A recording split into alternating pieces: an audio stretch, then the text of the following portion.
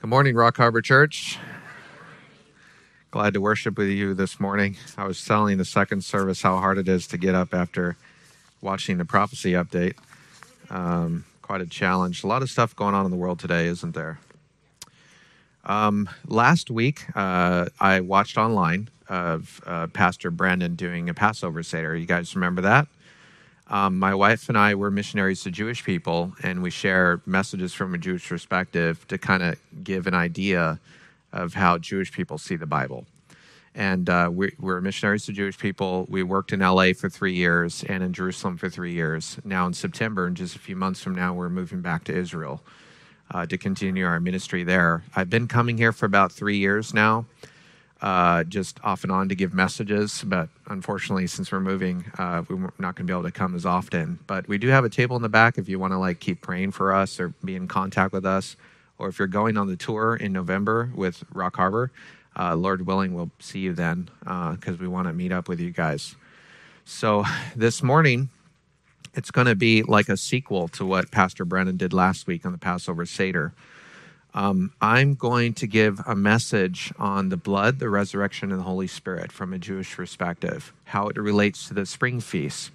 But just to give you a little introduction to kind of prepare your minds for that, I shared this before, but it was about 3 years ago, so I assume you probably don't remember it by now. But the Jewish people actually believe in two messiahs. One of them is called Messiah, son of Joseph. The other one is called Messiah, son of David. And what they mean by that is one is going to represent Joseph's life. Well, he was rejected by his brothers. He was thrown into a pit. He suffered most of his life. And then toward the end of his life, he was raised to the right hand of Pharaoh. Does that ring a bell to you guys? I assume it does. Then they believe another Messiah comes at a different time period who will resemble David, his father, where he will establish his throne in Israel. He'll unite the nation, and then he'll rule and reign from Jerusalem, not just temporarily like his father, but forever. And I hope that rings a bell too, because the Jewish people, while they think it's two different people, really it's just one person in two different time periods, and we know who that person is. In addition to that, I think this is a good segue into the discussion of blood. Because in synagogue, the difference between synagogue and church, even though they're very similar in how they conduct a service, a rabbi, if he's going to give a message, he has to take one topic that he's going to preach on, but he has to take it from the three parts of the Bible. So their scripture is our Old Testament, word for word. The only difference is the ordering. They only have 3 sections while we have 5. So like I said again, if you're a rabbi, you would have to pull that one concept that you're preaching on from the 3 parts of their Bible. Does that make sense? Okay. So Matthew chapter 17, Jesus, toward the end of his life, and he's about to offer himself on the cross, he decided he wanted to show his inner 3 disciples a very important glimpse of his return in glory, which is where he was transfigured before his disciples. And his clothes shone bright as light, and a voice from the clouds spoke concerning the Son. Now, where I want to draw your attention is what the voice says when he speaks concerning the Son. He says, "This is my beloved Son, with whom I'm well pleased. Listen to him." Now, on the surface, it's one sentence, a very powerful sentence. Just imagine the heavens splitting open and God speaking from the clouds. I think anyone in that moment would be trembling and listening. And he says concerning the Son that this is the Messiah, the one that we're supposed to look for. But if you're a rabbi or if you're a Jewish person who is regularly attending synagogue, it's actually much deeper than that. So "this is my beloved Son" comes from Psalm 2, where it says, "I will tell a decree, you are my Son, today I've begotten you." "With whom I'm well pleased" comes from Isaiah 42, which says, "My servant in whom my soul delights," or is well pleased with.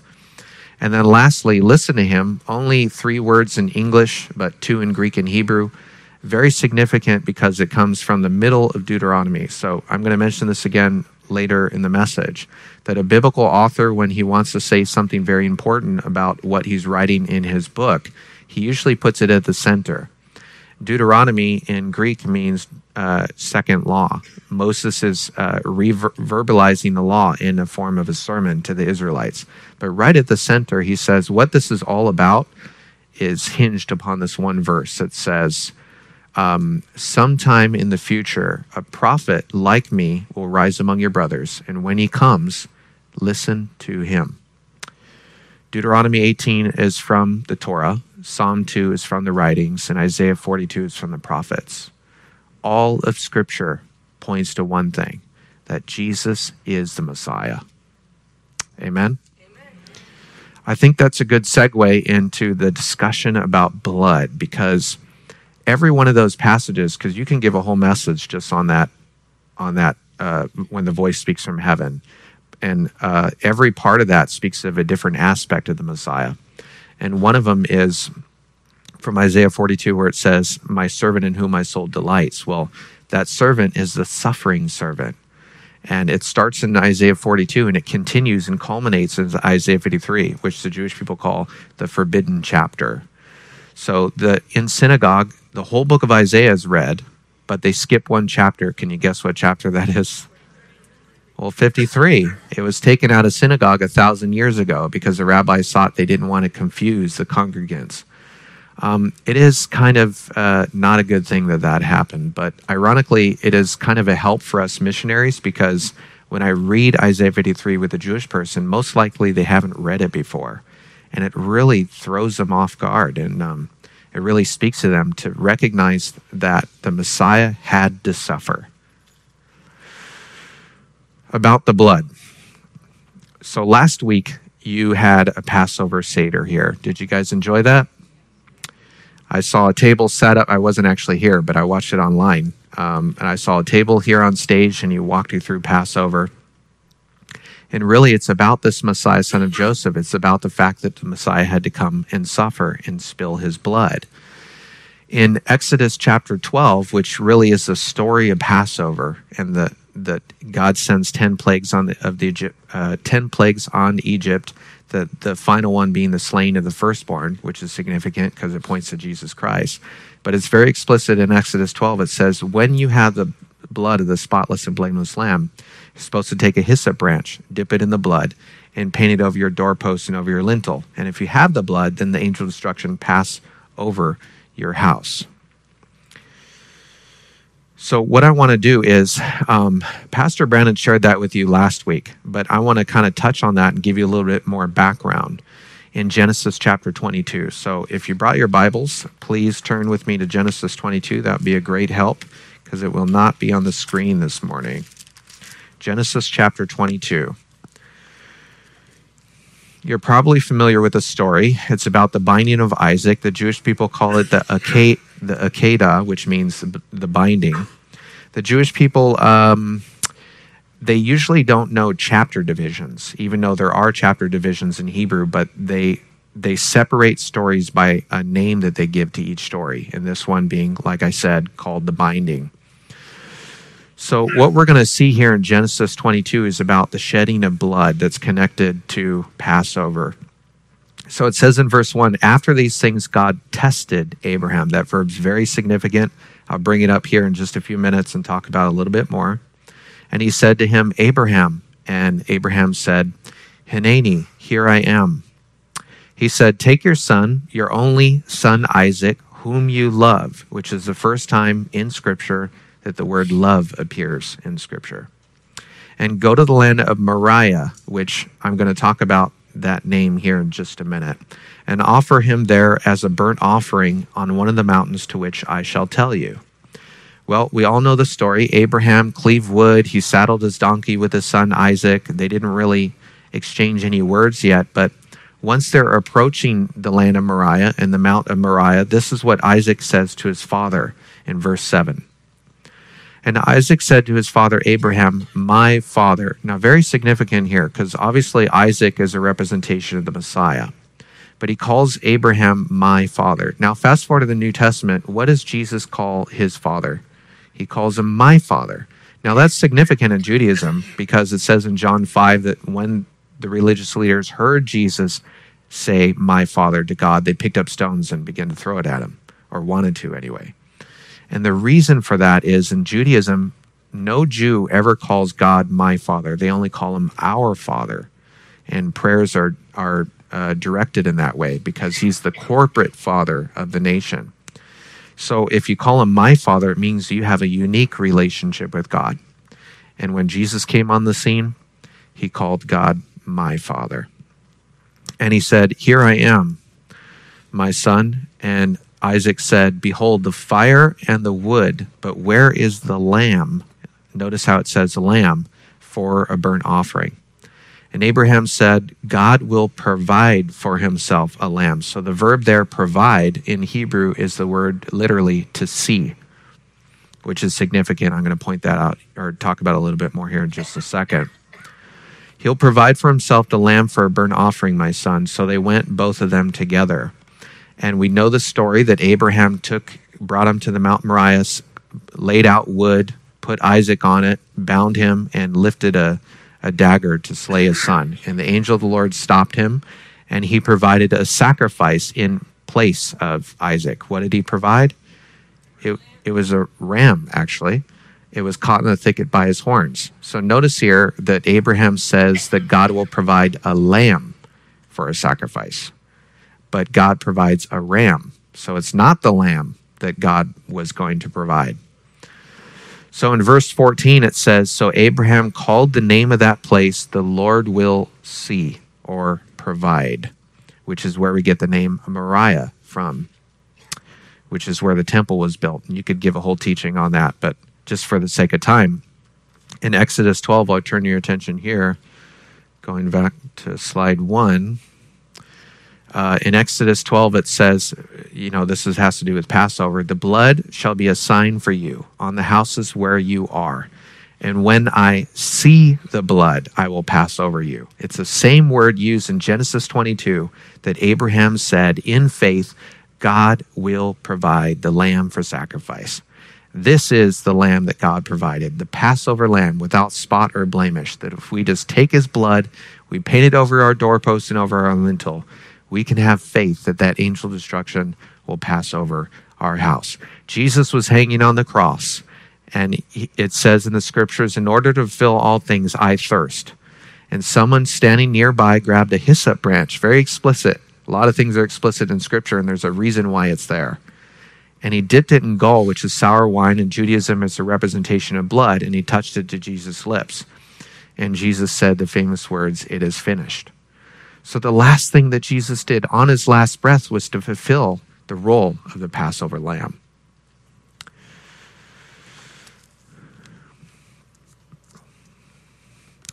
All right, moving on here. So this passage, Exodus 40, this is the last passage of the book of Exodus. So after this passage begins the book of Leviticus.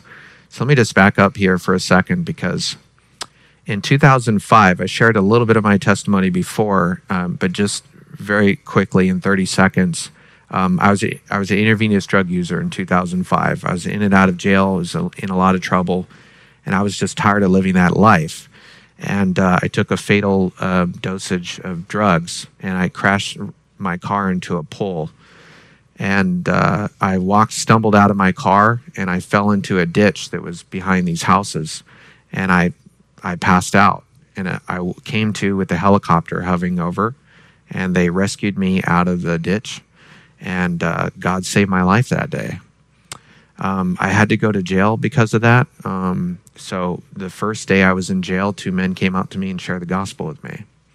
And let me tell you guys, I've never been the same ever since. And he's kept me sober for 18 years this April 1st, so praise the Lord for that. I share this with you because when I was in jail, one of the first books I read in the Bible was the book of Leviticus. I don't really recommend that to new believers. But the irony is one is that I'm in Jewish ministry, so I share the gospel using the Old Testament with Jewish people. The book of Leviticus is one of my favorite books today. And one of the reasons why is I'm going to show you right now. So in Exodus, how it ends, there's a big problem. And this is the problem that it leaves for the book of Leviticus to answer. Then the cloud covered the tent of meeting. The glory of the Lord filled the tabernacle, and Moses was not able to enter the tent of meeting because the cloud settled on it, and the glory of the Lord filled the tabernacle. So there's a problem.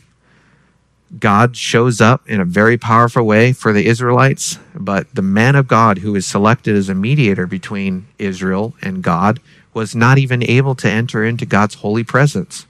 So that's a big problem because he can't really intercede on behalf of the whole nation in a very intimate way until the book of Leviticus is written. Then the book of Numbers, because this comes after Leviticus. So Leviticus is written. I'm going to talk about that in just a minute, what's contained in there. But now it picks up in the book of Numbers after Leviticus is finished. The Lord spoke to Moses in the wilderness of Sinai. Where? In the tent of meeting. So Exodus ended with Moses not able to enter the tent. But now Leviticus was written for a purpose, accomplish its purpose, and now Moses is in the presence of God. So let's see what was in the book of Leviticus that made it possible for Moses to enter in that tent, made it possible for us as believers with confidence to enter God's presence. The book of Leviticus mentions blood 87 times. I was speaking to a rabbi in Jerusalem, which I hope when I go back I'll see him again and talk to him some more. And I asked him, what is the purpose of sacrifice in the Old Testament? He said, it was just a big barbecue. And I turned his attention to the book of Leviticus, and I said, then why in the Levitical book does it mention blood, the key word in the whole book, 87 times? And he just thought about that and gave no answer. And then one of the passages that we love to share with Jewish people is right in the middle of the book of Leviticus, roughly in the middle, because this is really what it's all about. For the life of the flesh is in the blood. This is called the life for life principle in Judaism. If someone's blood is shed, it satisfies the life of another human being. However, the animal sacrifices was an animal on behalf of the nation. So it's not an equivalent death for another life. But nonetheless, there is life in the blood that was shed of those animals. For the life of the flesh is in the blood, and I've given it to you on the altar to make atonement, keyword, for your souls. For it is the blood that makes atonement by the life. So animals' blood was shed continually over and over again, really showing that that blood wasn't sufficient in itself to cover the sins, make atonement for the nation. However, there's one who showed up on the scene, who shed his blood as a person, representing the spotless, blameless blood of the Lamb, but as a person, in which he sacrificed his life for the exchange of, for us as human beings to live. And he only had to do it once because it was sufficient in itself for all time. The word atonement, key word in Hebrew, in English it's at one meant, 3 words squished into one, where we become at one with God. But in Hebrew it's the word kippur, which is used, I think, for the first time in the Bible in Genesis chapter 6, to refer to God commanded Noah to build an ark and then cover it with atonement, the word kippur, which is pitch in that context. It's a tarry substance. You would cover a wooden structure to protect it from rain. Well, what protected Noah and his family? Because they were the only ones lived when the waters of destruction were sent upon the earth and wiped everyone out. It was the pitch that protected the boat from sinking. Now, without it, Noah's family would have been dead along with the rest of the world. But because they had the covering, because they had the atonement, they were saved from the waters of destruction. Jesus said that in the last days it will be like the days of Noah. Judgment will come just like it did in those days. But there's one thing, and only one thing, that will protect us from that day. It's the atoning blood of the Lamb that Jesus Christ shed on our behalf. Amen? All right, moving on to the resurrection. I'll hide that slide. Don't look. Don't look yet. Turn off. Okay. All right, so on Passover, he shed his blood as the Passover lamb. 3 days later is another Jewish holiday called the Feast of First Fruits. What did Jesus do 3 days after he offered himself on the cross? He rose from the dead. Not a coincidence that it fell on another Jewish holiday. Going back to Matthew 17, about how Jesus fulfills all Scripture in just the one sentence that God spoke from heaven, showing that everything really in Scripture points to him. And I think when you read through the Old Testament, a lot of people, when I finished seminary, I didn't share this in other services, you can drop my Bible on the binding and it would fall open to the New Testament because that's what we study mostly. And it wasn't until I moved to Israel that I recognized that, the Jewish people only read from the Old Testament. They don't believe in the New. So I had to relearn everything that I learned in seminary and as a Christian, but from an Old Testament perspective.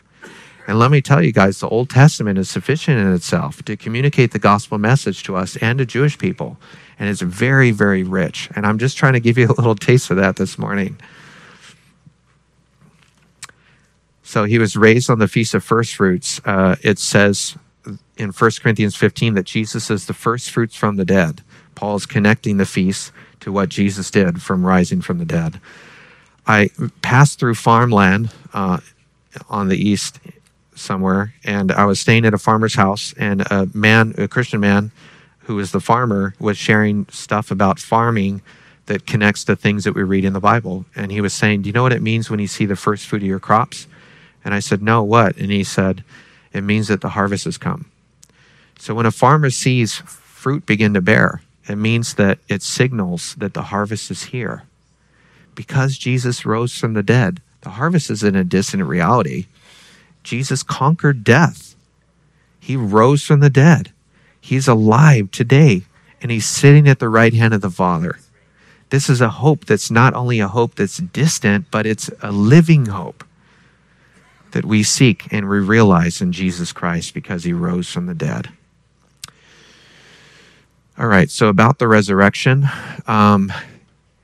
Hebrews chapter 11. So this is whoever wrote the book of Hebrews was a Jewish person who is writing to a Jewish audience. So he's going to communicate something very Jewish. By faith, Abraham, when he was tested, so this is referring to the Akedah, the Genesis 22, the binding of Isaac. And notice how it uses the verb that I told you to pay attention to, where it says that Abraham was tested. So the rabbis believe that Abraham was tested 10 times. If you look at the Abrahamic narrative, you'll count that there was 10 tests of Abraham.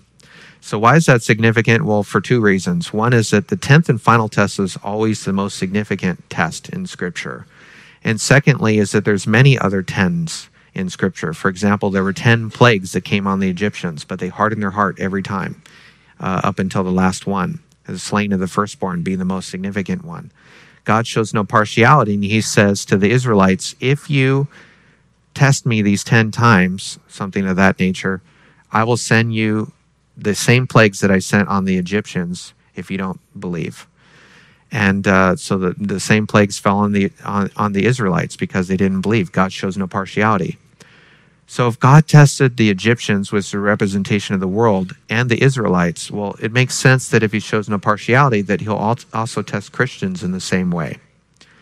Matthew 24, Jesus' disciples asked Jesus, when will these things be? Referring to when will be the time of your arrival, when you come back? And he doesn't tell them when exactly, but he gives them 10 signs of his return. If you count in Matthew 24, the 10 signs, there's 10 of them. The 10th being the most significant. So back to Abraham, he was tested 10 times, and the 10th and final being the most significant was the slaying of his firstborn. But look where he puts the object of his faith. By faith, Abraham, when he was tested, offered up Isaac, and he who had received the promises was in the act of offering up his only son, of whom it was said, through Isaac shall your offspring be named. Continuing on, he considered that God was able even to raise him from the dead, from which, figuratively speaking, he did receive him back. So in Judaism, according to Jewish tradition, that rabbis believe that in Genesis 22, Isaac truly did die, but God brought him back to life. So obviously that isn't true because we believe Scripture on what it says on how that story took place. However, it's important nonetheless because this Jewish person is speaking to a Jewish audience that would be familiar with that kind of teaching, recognizing that there is some kind of symbolism going on there, that Isaac's slaying was a symbol of Abraham actually receiving him back. And so symbolically, it refers to the resurrection. So the point of when I'm saying this, what I'm trying to say is that Abraham was tested 10 times, the last one being the most significant. And how he passed the test was he had his heart focused on one thing, which was the resurrection of his son, that God would keep his promise through his son, his firstborn son. In the same respect, where we should put the object of our faith is in the fact that Jesus rose from the dead. And someday, hopefully soon, all of us in a like manner will be raised to new life. Amen. Moving on to the Holy Spirit, Jesus, after he rose from the dead, he said, not too many days from now, I'll send my Holy Spirit who will be with you and in you forever. He sends them exactly 50 days later on another Jewish holiday called Shavuot, which in Greek is Pentecost, which means 50. So why did God send the Holy Spirit on this particular day? Well, it's because of what Jewish people commemorate on that holiday. On that holiday, the Jewish people commemorate when Moses received the law on Mount Sinai in Exodus 19. Well, the correlation is that God comes down in a powerful way in fire on Mount Sinai. Then in Acts chapter 2, God comes down in the form of the Holy Spirit in fire, tongues of fire. But there is a contrast and an important one for Christians to recognize. One is under the covenant of the law. The other one is under the covenant of grace in the blood of the Messiah. In Exodus 19, Moses receives the 2 tablets. He sees in the base of the mountain a golden calf being made, and he throws down the tablets in disgust. We all know the story. He runs down off the mountain. He takes the golden calf and smashes it into powder and makes everyone drink it. And I don't know why, but he did. But what's interesting is what comes after that. A tribe, the Levitical tribe, rises up and slays 3,000 men because of their idolatry. Now fast forward to Acts chapter 2. How many men were saved? 3,000. No coincidence. And one shows you that on our own merit, which is under the covenant of the law, 3,000 men died, but under the merit of Jesus Christ and the shedding of the spotless and blameless Lamb and the fact that he conquered death by raising as the feast of first fruits. Through him, 3,000 men live. And that's what it's about, is knowing Jesus Christ, is a life that's not just temporary, but it's forever in the presence of God. And that's what we all look forward to as Christians. Something I want to show you is in Acts chapter 2, Peter's sermon. He quotes from a passage. He uses this as his text from Joel chapter 2. It says, in the last days, so when the Holy Spirit came and marked our hearts and filled us anew, it signaled the last days. It shall be that God declares that I will pour out my Spirit on all flesh. And your sons and your daughters shall prophesy, and your young men shall see visions, and your old men shall dream dreams.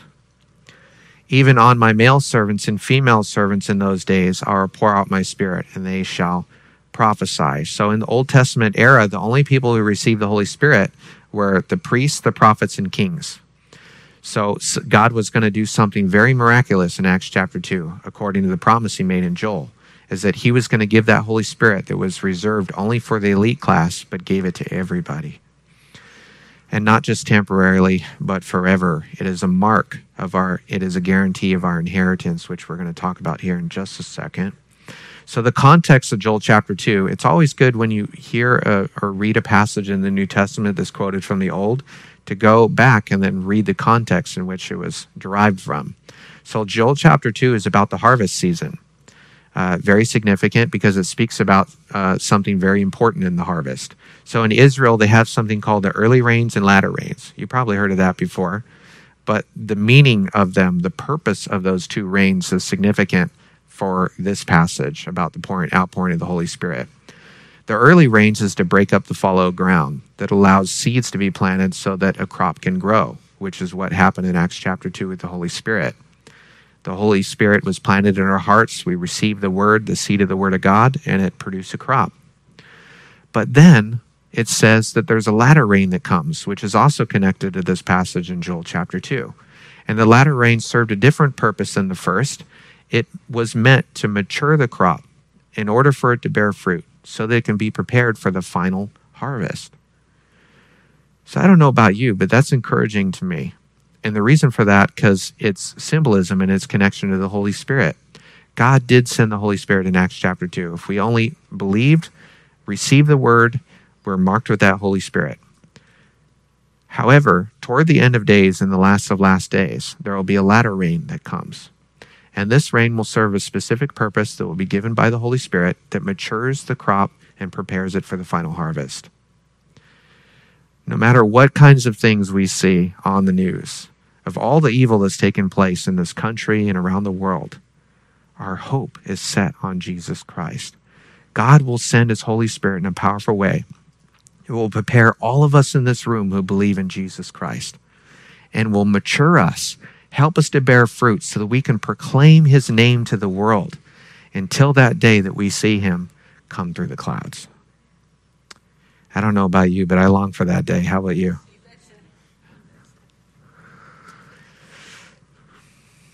Ephesians chapter 1, verse 13 through 14. From verse 3 to verse 14 is one sentence in Greek. So 11 verses, one sentence. It's the largest sentence or the longest sentence in the whole Bible. And if you haven't guessed by now, I am a language nerd. So I'm proud of it because I really like all this stuff. I hope you guys do too. But I'm not just sharing that with you for Bible trivia. I'm sharing it for you because of the meaning of this passage that I'm about to share with you. This is the last sentence or the last kind of thing that he shares in that sentence. And that whole sentence has to do with the grace that we have as Christians when we believe that Jesus is the Messiah. And the last thing that he says, he doesn't want to stop the flow with a period. So he shows one thing after another that we have in Christ. And this is the last thing he says in the longest sentence in the whole Bible. In him you also, when you heard the word of truth, the gospel of your salvation, and believed in him, at that moment you were sealed with the promised Holy Spirit. So in the ancient world, if you're sealed with something, the imagery is if you take a letter, you roll it up, you melt wax and you seal it, you impress it. Legally, in the ancient world, that meant when you sealed something, that meant that what the contents are guaranteed. So taking that imagery, this is what Paul says. When you are sealed or marked with the Holy Spirit, who is the what? Guarantee of our inheritance until we acquire possession of it. Because when we believe in what Jesus did on the cross and the fact that he conquered death by raising from the dead, and when we believe in that truth, just as God has promised in his scripture, we're marked with the Holy Spirit. There will come a judgment at the end of days, and it says that everyone will stand before the judgment. Doesn't matter if you're Christian, doesn't matter what language you speak, what culture you're from, what sins you've committed in your past, what accomplishments you made in your life, everyone will stand before the judgment. There's only one thing that will protect you on that day, that God will see the seal of the Holy Spirit on your hearts. And if he does, that angel of destruction will pass over you. And that judgment, well, it says in Romans 8:1 that there is no condemnation for those who are in Christ Jesus. What a grace we have in Jesus Christ. So let me just sum up everything with this. There was a rabbi who is a contemporary of Jesus. He lived during the first century. We have some of his writings still today. And one of his disciples asked him, if you could boil everything down in Scripture into one thing, what would that one thing be that God wants from us? He answered it very interestingly, because he could have just gave a quick answer, but he explained it in this way. He said there's 613 commands in the Torah, and then in Psalm 15 there's 11, and then in Isaiah 33 there's 6, and then in Micah 6:8, what does the Lord require of you but to do justice, love mercy, walk humbly with thy God? And then lastly, he says everything boils down to this one verse. Habakkuk 2:4. The righteous shall live by faith. Let's pray.